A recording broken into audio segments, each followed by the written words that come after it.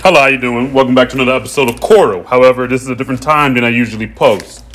It's about midday, and I'm at work, at a job, making money for other people. From when we were born, everyone that is in power right now, almost everyone that was in power right now, was already getting there, already had that power when we were born. And they built on top of that to stay in power.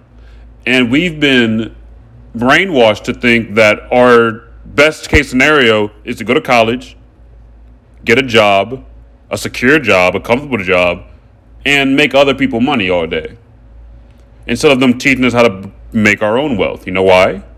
Because they need a lower class and an upper class. They can't have everyone be upper class or else known to be upper class. And America prides themselves in putting people against each other. But the real enemy here is the system. And the real problem isn't the system, it's the blueprint, which is what we've been using since 1776 for some strange reason. Anyway, back to what I was saying.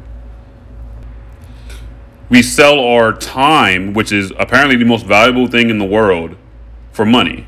But it's not the amount of money that we could make if we invested all that time and energy on our own passions and our own self-worth and our own generational wealth.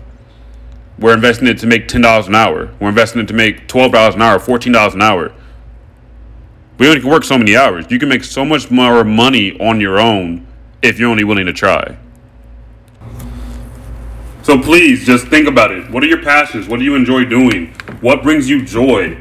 You can make a business out of that. You just have to have the right motivation to do it. You gotta believe in yourself, and you gotta make that leap.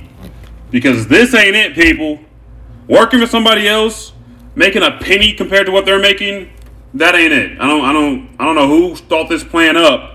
Capitalists, I don't know. But it doesn't make sense. The Constitution don't make sense either. If y'all want revolution, we got to start at the ground roots, which is ourselves. You got to start thinking differently, sharing your perspective. Other people understand your perspective, making sure that other people understand that their perspective is also relevant. Building a community that can actually do something about what's going on. No, one person can't do it by themselves, but one person who understands that other people can do it with them, if that makes sense. One ant can't build a colony. It takes a colony to build it. That's all I'm saying. But y'all be frosty now. Be safe out there.